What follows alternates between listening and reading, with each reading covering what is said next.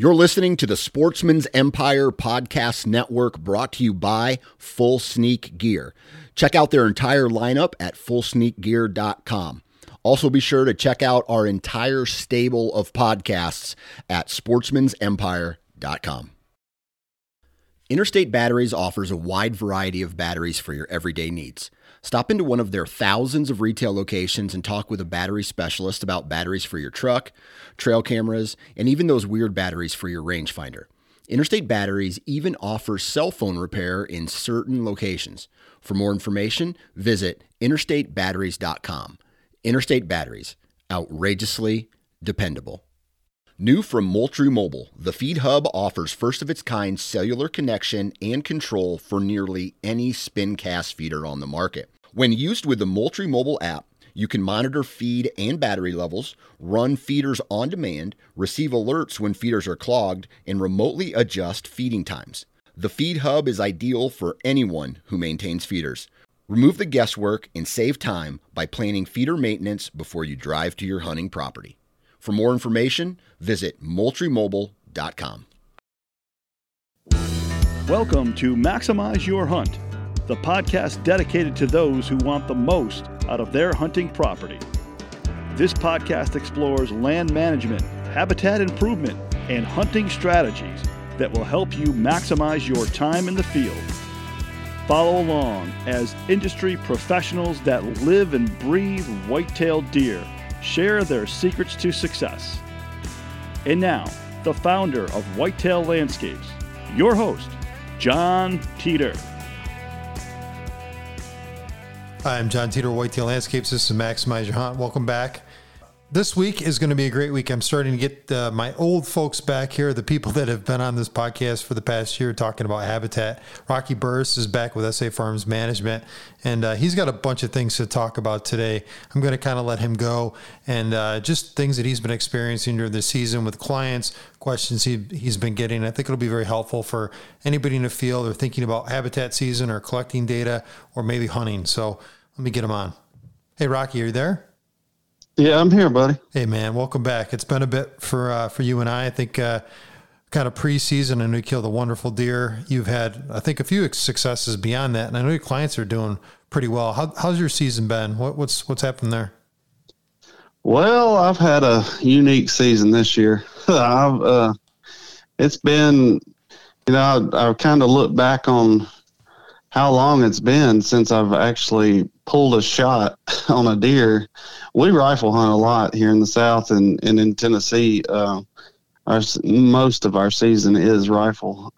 So it's been a long time since I missed one, and I did miss a really nice one this year. It was a long shot. He was trotting, and believe it or not, I've had a struggle trying to find ammunition for my gun. So with that struggle came every time I pulled the trigger, I was shorter and shorter on ammo.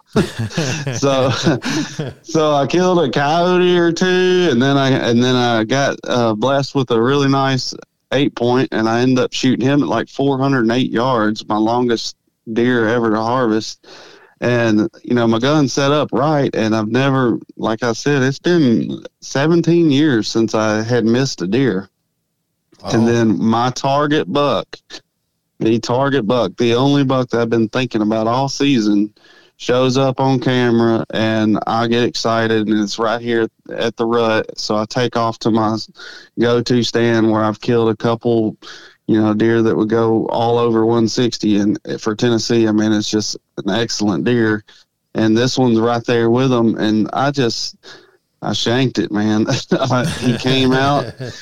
He had three other bucks. It was 4 bucks total. 3 other bucks were right behind him, and it was at 380.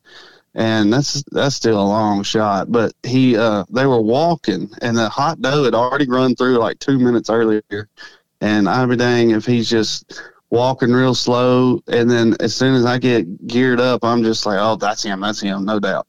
And I'm getting ready to shoot, and he has these other 3 bucks in tow. He's like keeping them, I guess, at bay, keeping them off of her trail, but he just starts trotting out of nowhere. So I'm yelling at him, doing anything I can to get him to stop, and he will not stop. And I have maybe 50 more yards, and he's going to make it to the thicket where she ran into, and who knows if they come back. So I anticipated having 2 bullets left, and so out of pure panic, I popped a shot quick with him trotting, and I missed, and he jumped like I hit him, and he turned and ran straight at me, and I just put it dead on his chest, and I clicked. I only had 1 bullet. So yeah, I got to watch him turn and run in the woods, and I was like, heart sank, and I was like, maybe I hit him, no blood. So we looked in the bedding area a little bit, and all where I shot, and just absolutely no blood. So, 2 days later, I go with my buddy back to that same spot, but I take him, and he works for me, but he's a real good friend of mine, and we do a lot of the management work together. And I put him on one bedding area side, and I went on the other where I had missed him. And I'll be dang if 7 o'clock he doesn't text me, I think I shot him. And I was like, oh no. So I had to swallow that pill, that I done put my buddy on the biggest deer of his life, and it was the deer that I was really obsessed about. So it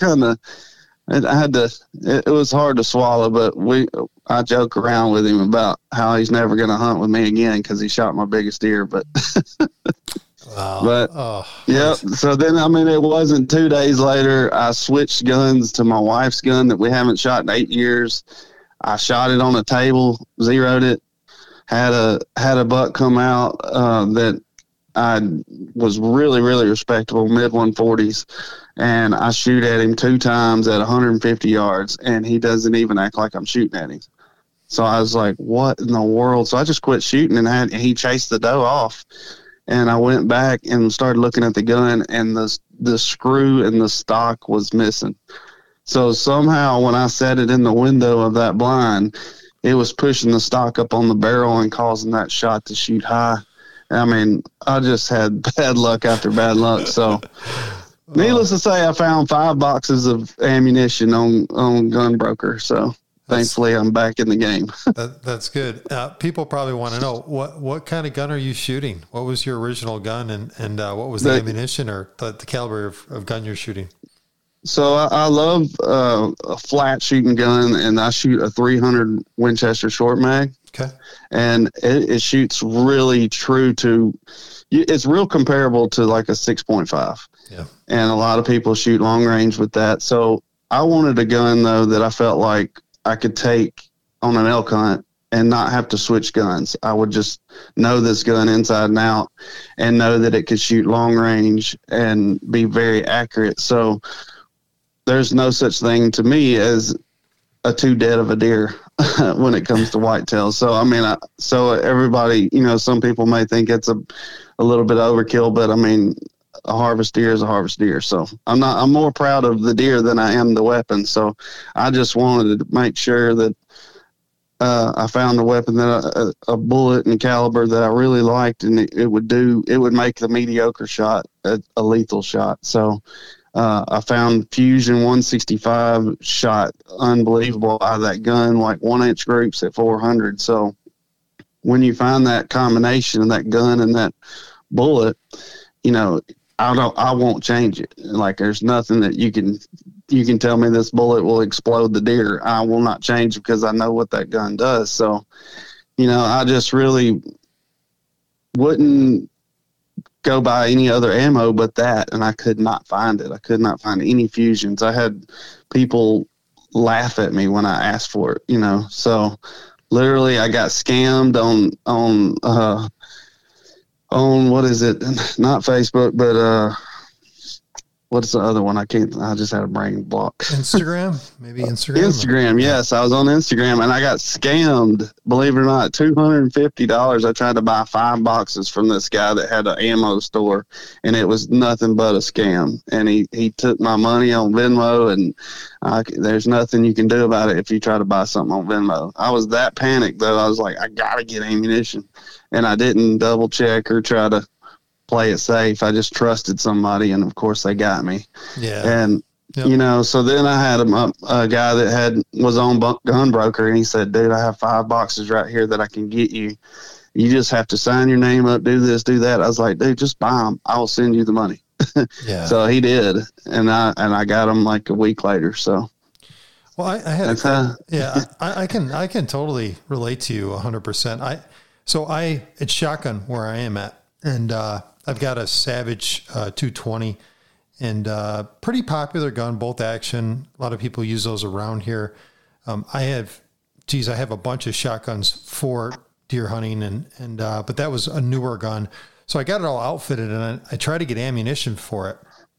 I shoot these 3-inch Barnes Vortex out of it, and it shoots lights out. And, with the difficulty of finding ammo, I bought as much as I could, and, you're spending $300-400 on ammunition. And it's like, it's crazy. It's just crazy to spend that when, I just can't get over the price of things nowadays and how expensive, boy, the price per pound is through the roof, huh? But it is what it is. And I'm, as much as you had your difficulties, I mean, I'm sure that makes you think a little bit more about your setup. And I'd caution everybody. I mean, this is a good tale for all of us, is, making sure you're dialed in and, ready to go, and you're confident in your weapon. And of course, these things do happen. Guns get bumped, they fall. I saw a couple of years ago, I was hunting with a bunch of guys, and we were doing deer drives, and man, I just saw the use and abuse of their guns. I'm like, man, they just have no idea, how that's going to impact the accuracy of that gun. It's just how they handle it. And so, be careful, and obviously safety's key. All right, let's get into some of your client success. I know that you've posted a whole bunch of pictures of clients. Some clients have done pretty well this year. Just want to give a little synopsis on that. Yeah, we've had some good success. I think a lot of the guys have gotten so picky, it's hard for me to get too many pictures of success. So they send me pictures of deer and different size deer, and it's like, how old is he and how old is this? And everybody's really starting to focus on the age of the animal and trying to get the deer to the right age so they can see that, the maximum potential it could put out. So I'm seeing, I had a couple clients, one in Mississippi just here recently, get a really nice deer, and couple in Tennessee did. One guy shot a deer that he thought it was the big deer, and he had like 3 bucks chasing one doe and ended up shooting the wrong one. So now he's trying his best to get the big one. But just stuff like that. I mean, we've had a kid that lost a couple deer. We had one kid shoot a mid 130s to 140 range deer, and the dog actually jumped the deer and jumped a 160 tracking, trying to recover the deer. So we're hopeful that deer will survive, but it's just one of those deals that we were just talking about. I mean, you got to really know your weapon, and it seemed like something must have happened, and didn't get that deer. But so I've had some good client success, and a lot of my clients seem to be still after their bigger deer. They're letting deer walk that they never let walk before, So, it's these newer clients, it's a little process of trying to get that age class to where they want it to be. So, some of those years could be a little slower, but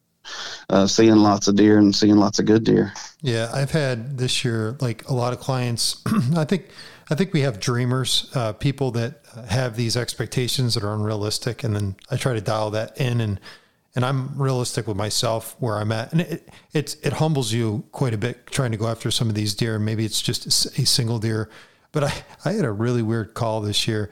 I have a client, he's super covert. I think he would be the version of me if I wasn't doing this, professionally. I wouldn't say anything to anybody. I would tell nobody nothing. Like, I was a ghost. I never existed. And he's kind of that kind of guy. He doesn't want to talk about anything. There's no social media. And I'll just say he's in the western part of our state, and he killed this monster buck, and he's telling me about the deer, describing it. He gave me the score, and it was close to Boone and Crockett. And he said he wouldn't take pictures of it. He wouldn't show family members it. He's only told a few people about the deer. And I just found it so interesting, like, how secretive he was about this particular deer. And the only reason I bring that up is and I've said this before a couple of times on the podcast, there's some areas where, the story gets out. Somebody thinks there's another deer just like that, behind the next tree. And that's not really always the case. In fact, it's probably not normally the case at all. These are exceptional deer, and being a high end deer like that, he wanted to be super quiet. He wouldn't send me a picture. He just told me the score of it, its weight. He aged it. He tooth ware aged it, but how inaccurate that can be. And, so he was pretty proud of that deer, but, I've had some really weird examples. A couple guys killed 150s this year. For me in my area, that's almost like you. It's like, that's an anomaly. I'm looking at 110 to 120 is like top end. So I get guys killing those deer. I'm really happy about that. And usually those are 3 or 4 year old, deer. We're not talking, properties that are, 5, 6, miles in size. And we're talking 20, 30, 40, 50, 70 acres. They're just not big parcels, and they're just, building kind of this landscape, this metropolis. So, it's just kind of creating good attraction values, and, they know when to hunt. And like you said, it takes time. All right. So I know people ask you a lot of questions and they don't bother you with things, but they want information from you. And so, you have a lot of knowledge, in respect to looking at deer, evaluating deer, from an age class, size, et cetera. Let's get into some stories of questions you got this year that you had to respond to with clients or people that were just intrigued by your business. Well, I think probably the number one thing that seems like this year is that age class, off of photos. And, for a while there, for a year or so year or two, there was a lot of people wanting to know score. And it seems like things have kind of gravitated towards age. And I relate to that just because of the fact that, age is what you can control.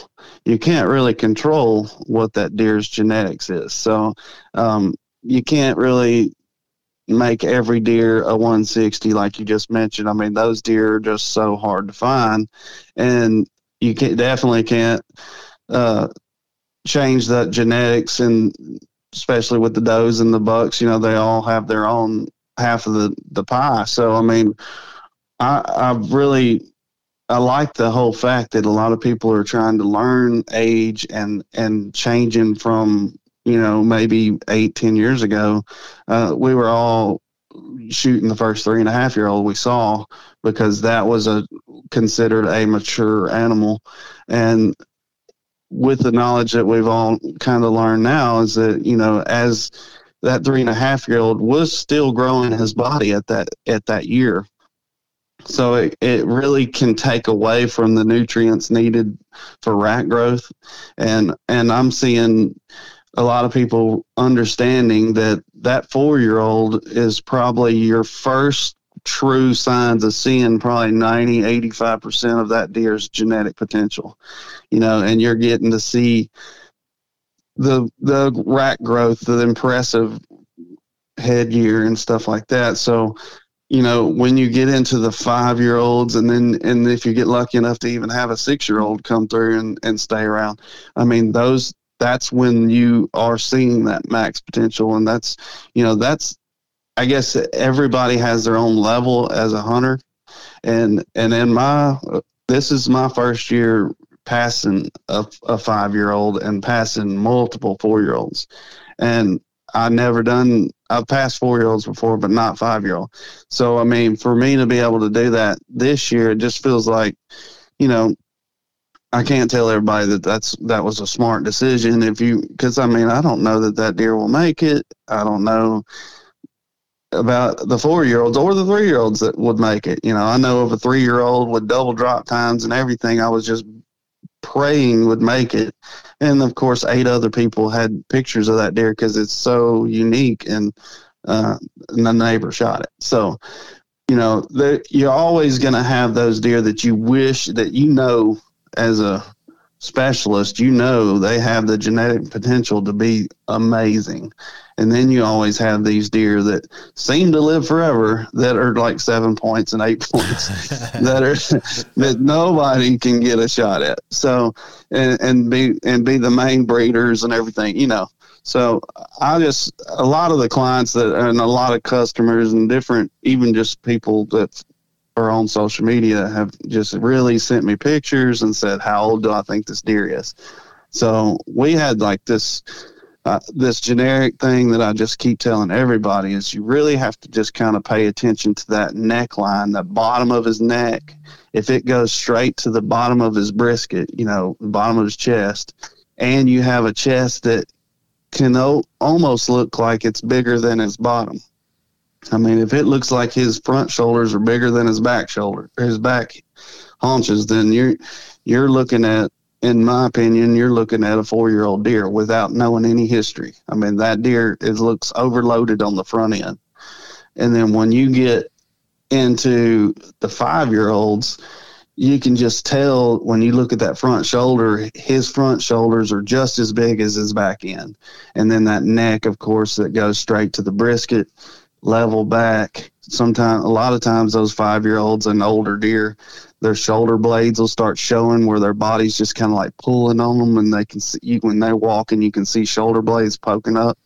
Those things are like what I try to tell people to look for on those mature deer. But as winter comes on to us and the rut starts winding down and those deer have just run and run and run does, I mean, you could see up to 30% body weight loss. And I mean, it's hard for some people to understand that a deer that was 200 pounds a month ago could be running around at 150 to 140 and still be the same maturity, but look like a 3-year-old, so I think, as people send me pictures now and knowing that the rut is basically winding down, I really have to tell them, look, you could put 50 pounds on this deer, possibly. And that's what he was a month ago, so you really have to know these deer a little bit earlier. I don't like aging and feeling like I'm very accurate until like late summer, that right there up to rut.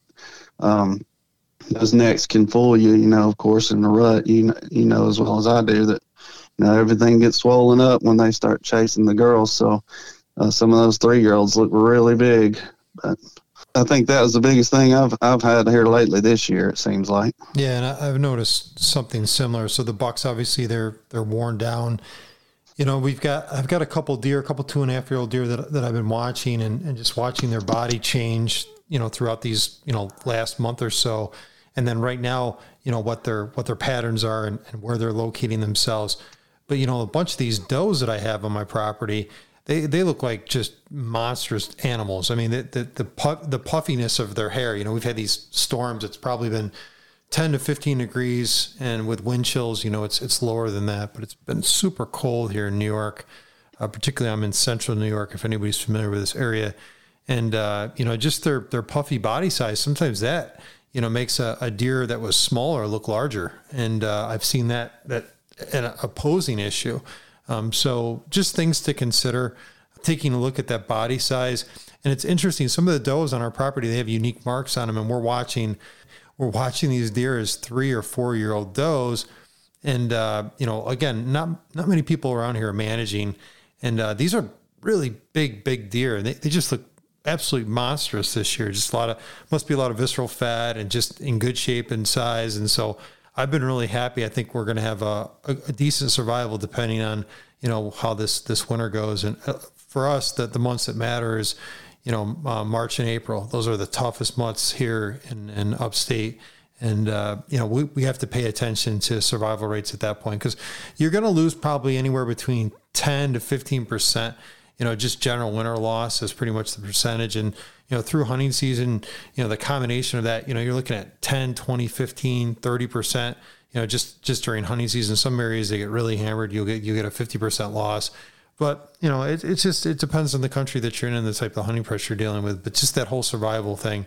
The other thing I wanted to add to this whole, age and scoring and all that stuff is I'd recommend for somebody, if you're shooting deer, Rocky, you're kind of in another world. I don't think a lot of people are, I know that was a step up for you passing kind of these older deer, but, look at the average antler quality in your area and get, a Boone and Crockett score or rough score, whatever you want to do.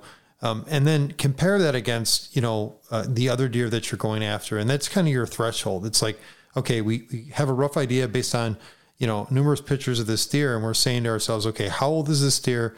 And what's its rough antler size, and rough score them, right? You'll have pictures of them, closer the better. And kind of rough score that deer and see if it meets or exceeds your average, or maybe it's a declining number. So kind of look at that as a means to make a decision on that deer's quality and its comparable quality. I think that's something that we need to do more frequently. And like you said, some of these 4 or 5 year old bucks, and we've got a bunch of them that, I've seen over the years that are 6 or 7 pointers that are nothing special, 100 inches or lower. So, that's just something that I would use as a threshold to make some of those decisions on what deer to go after. Any thoughts on any of that? Yeah, I mean, I do think that it's very important to humble yourself with the area that you're hunting in.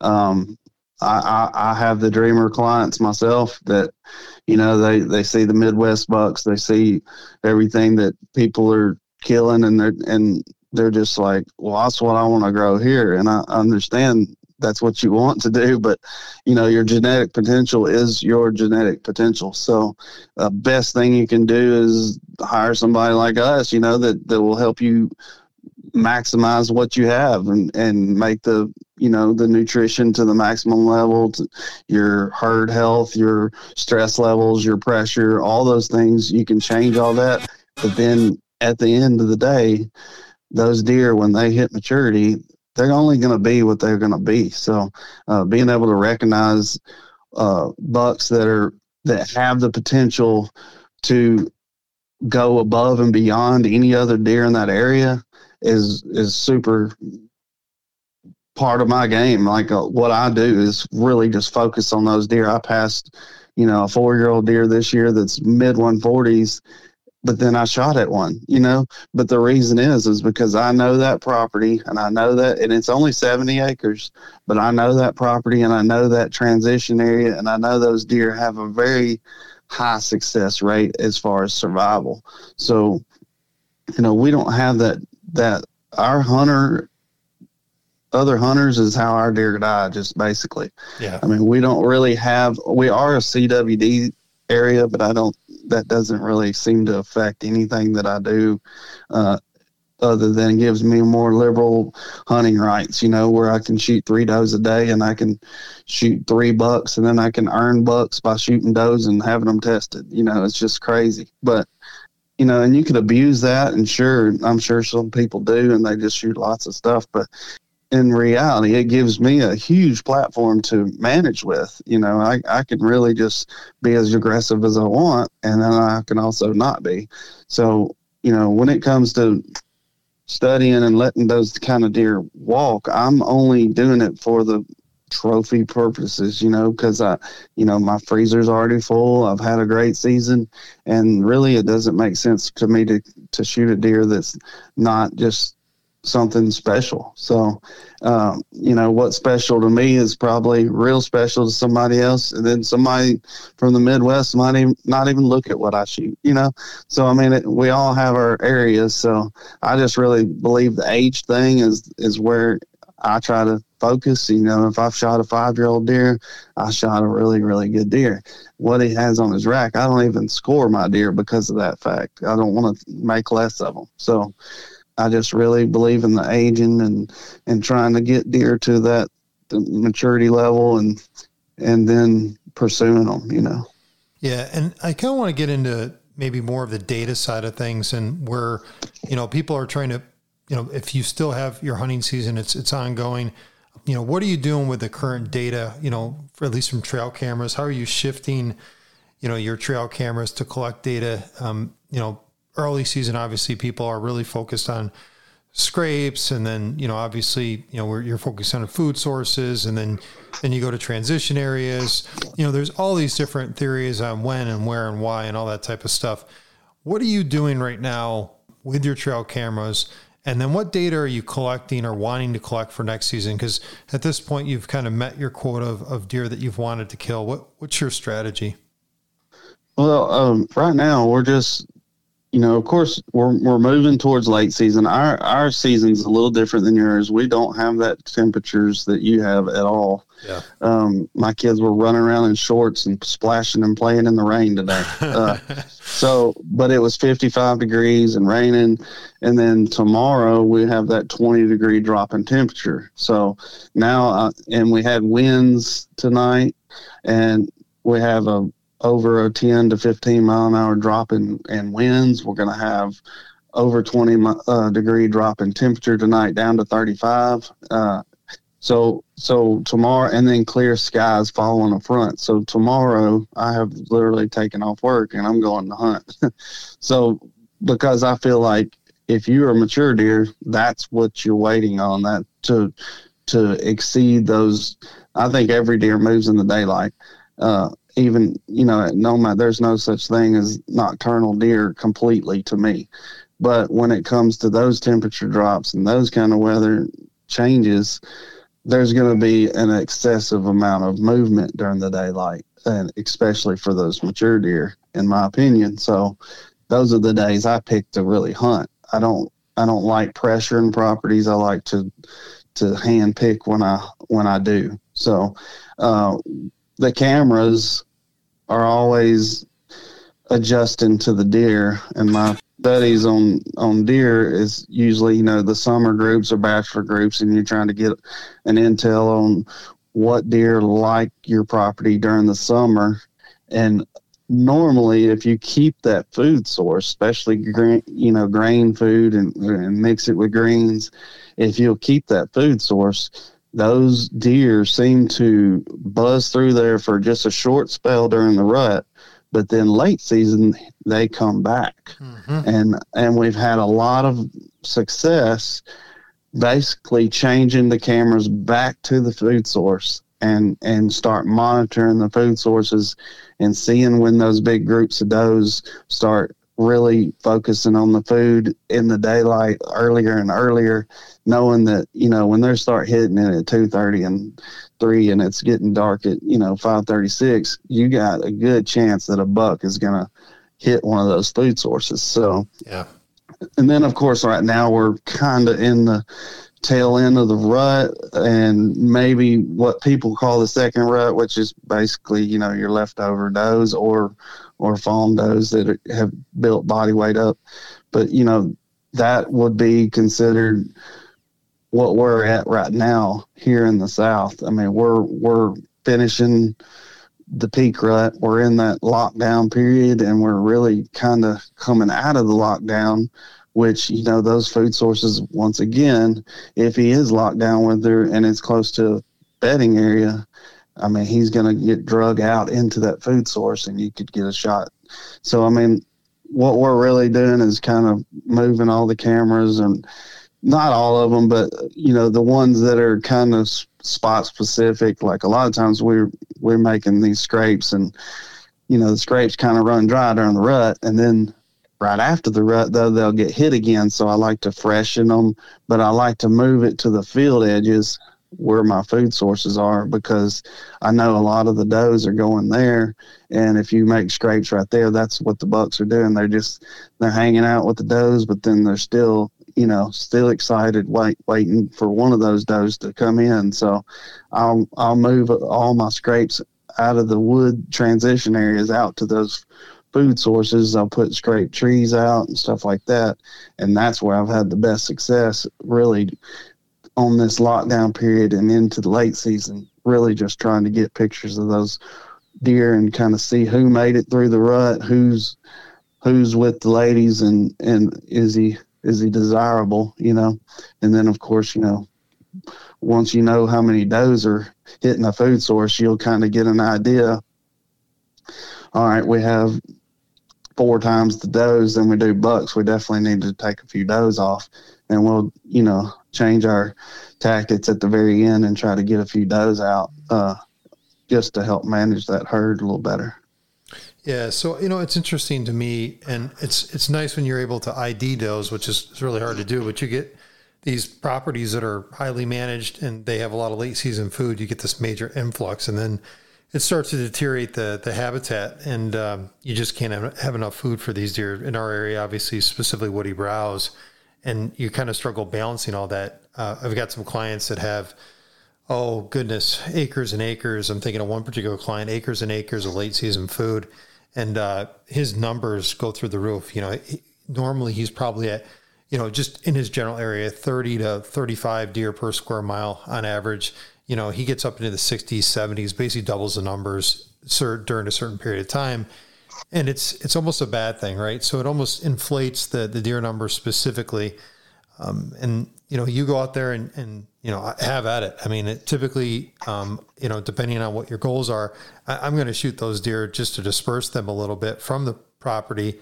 And, of course, if I need to fill the freezer, I'm going to take advantage of that. But I've seen things change tremendously on these properties. The deer start to congregate.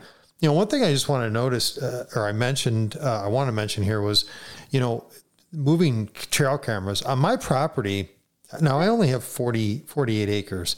On my property, I don't move any trail cameras. I have, trail cameras on food sources, trail cameras within bedding areas, trail cameras on transition areas. I just have, the cameras in a lot of different locations with the objective of, collecting data all season. And I can watch the influx of, when they're using a transition area more than, they're using a particular bedding area versus how they're using a food source in relationship to the bedding area. So if you have a smaller property and you have the ability to have a lot of cameras laid out, that might be a strategy for you as well. So you don't have to go in there. But that's not always the case. And obviously people have cameras that they want to check. And I have cameras that are soaked way in my property. I never even check those till, I guess, at the end of the season. Our season comes to a close here next week. And then we have this week of late season. And I'm on clients. I'm already doing clients now, but I'm dying to take a look at some of that data.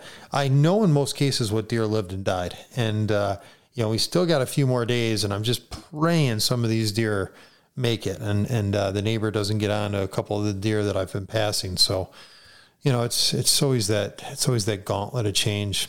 Anything else that you want to get on? Anything that, has been on your mind that you think, it's been a while since you've been on the podcast. So anything that you want to just talk about for you?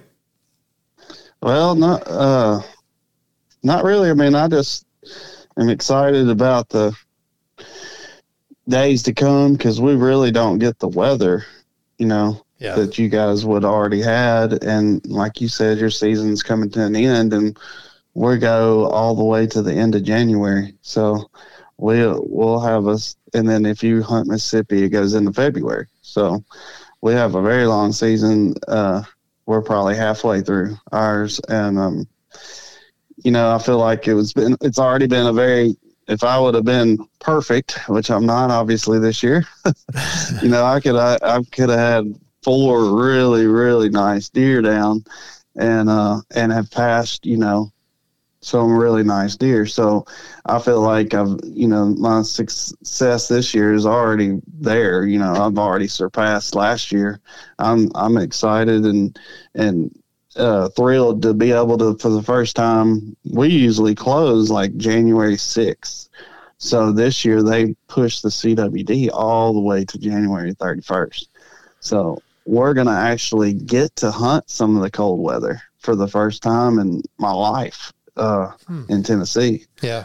So like when season would close in the past, we would drive the road, going to work or wherever. And we would always just say the deer season's over. Because every field would be full of deer and you're just like, this is amazing. Look at all these deer. So now we're going to actually have a deer season into that. And it's going to be pretty cool to witness.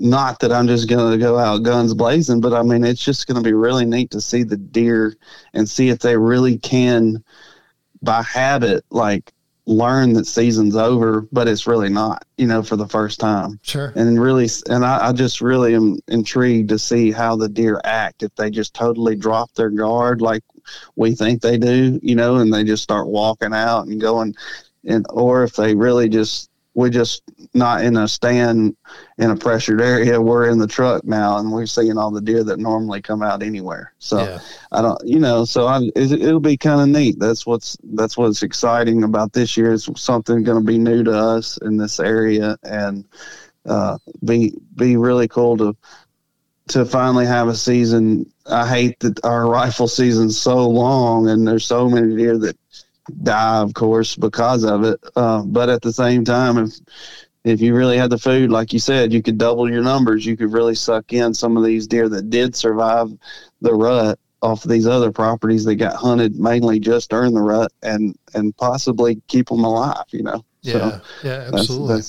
That's the hopes anyway. Yeah. And it'll be interesting to hear the outcome of that and the rest of your season. And we'll obviously have you back on here to talk about strategy. We're walking into what I call this is the data collection period. This is who lived and died, understanding the population dynamics, herd ratios, all the important things that we've talked about here on the podcast. Now is the time to collect that data prep for next year. If you're still hunting, that observation data is critical, who lived and died, and you can see how they're using your landscape. And also it's important, like I mentioned earlier, is to think about, what that potential, ideal carrying capacity is of your property. And if you're exceeding it at certain points of the year, because of the immigration of deer based on the quality of habitats you're providing, and see how degraded it is. And I think those are kind of some takeaways I had from this discussion today.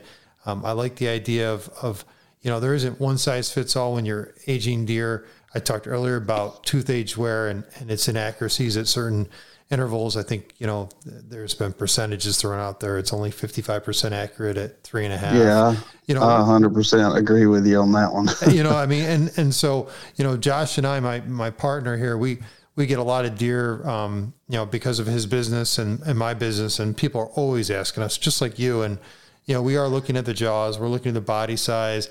We've had Mariah Borges on this, and he talked a little bit to me offline about, what he did in North Carolina, how he's measuring and looking at different characteristics of deer. And it's really not a one size fits all. And in our areas, the cementum annuli testing does make sense just based on the rigorous winters we have.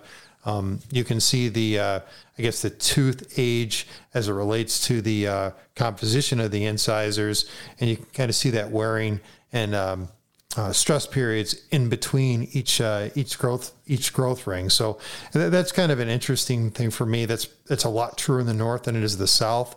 But just a lot of things to think about this time of year. If you have time to sit back and start thinking about, habitat season or reflecting on your season, kind of like Rocky was doing on this podcast. I just feel like, it's there's a lot to be gained every year. And like you said, it humbles us at times with your wins and losses. And then obviously the outcome you're looking forward to next year and to prep and have another successful season annually is just, it's just something to look forward to. So I kind of wanted to end on that on my end. So those are things that I've been thinking about. Yep. It sounds like we're all on the same page, because everything we do all season, it's not all about pulling the trigger. It seems to be, the management process is more about bettering what you can have. And if you pull the trigger at every single thing you saw, you're never going to get there. So yeah. My wife always messes with me. She says, you can't kill those 160s shooting those 130s. And I was like, okay, there you go. So, yeah. But she says that more or less because she sees these younger bucks that have that potential, have the kickers, have the extra 10 to 12 points and stuff like that. And they're getting harvested because they have a big rack at a young age and they're getting seen.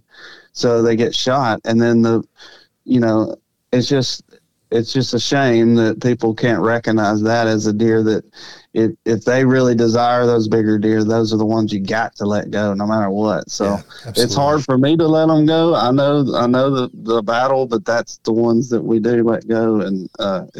And that's why every year I have something that caliber to chase. Yep. So. And I can relate. And this has been my contemplation all year. I've had one deer that's a 3.5-year-old that's in the 130s. That's in our area. That is top end, first class, world class. And, there's only one buck in that caliber, and all the deer I've been hunting here, there's one. and I have let him go. And boy, I hope he makes it. He's going to be a heck of a buck next year. But it's been a big gamble doing that, and still have more season to go. So, I'm saying this and the season's not over. I think he might still be alive, but I haven't seen him in a little bit. And if he does next year, that will be my target deer. And my probability to kill him is about 60% right now, just based on his habits. And I've already had encounters with him. So, it's starting to prep. I'm already starting to prep for next year, and I'm doing some stuff on my land that I haven't done before. I've got new strategies on how to manage hillsides and timber, and I'm employing some new concepts that I'm coming up with. And it's this constant evolution of change. I'm into, new ideas on how to build hunting properties different from anybody else. And that's my thing, because again, if I'm not building the habitat, I'm not getting those age class or those high quality deer that I want to kill. So, I think we can all relate to that. And that's the whole point of this thing. So Rocky, thanks for being on, man. We'll get back with you soon. It was awesome checking in with you, because it's been a bit for us. And I hope the rest of your hunt season goes well. Who knows, you may harvest again. If you do, make sure you send me a picture. All right, buddy. I appreciate you having me. All right, man. Talk soon. See ya. Bye.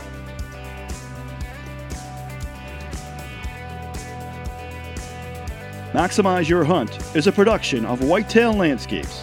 For more information on how John Teeter and his team of experts can help you maximize your hunt, check out whitetaillandscapes.com.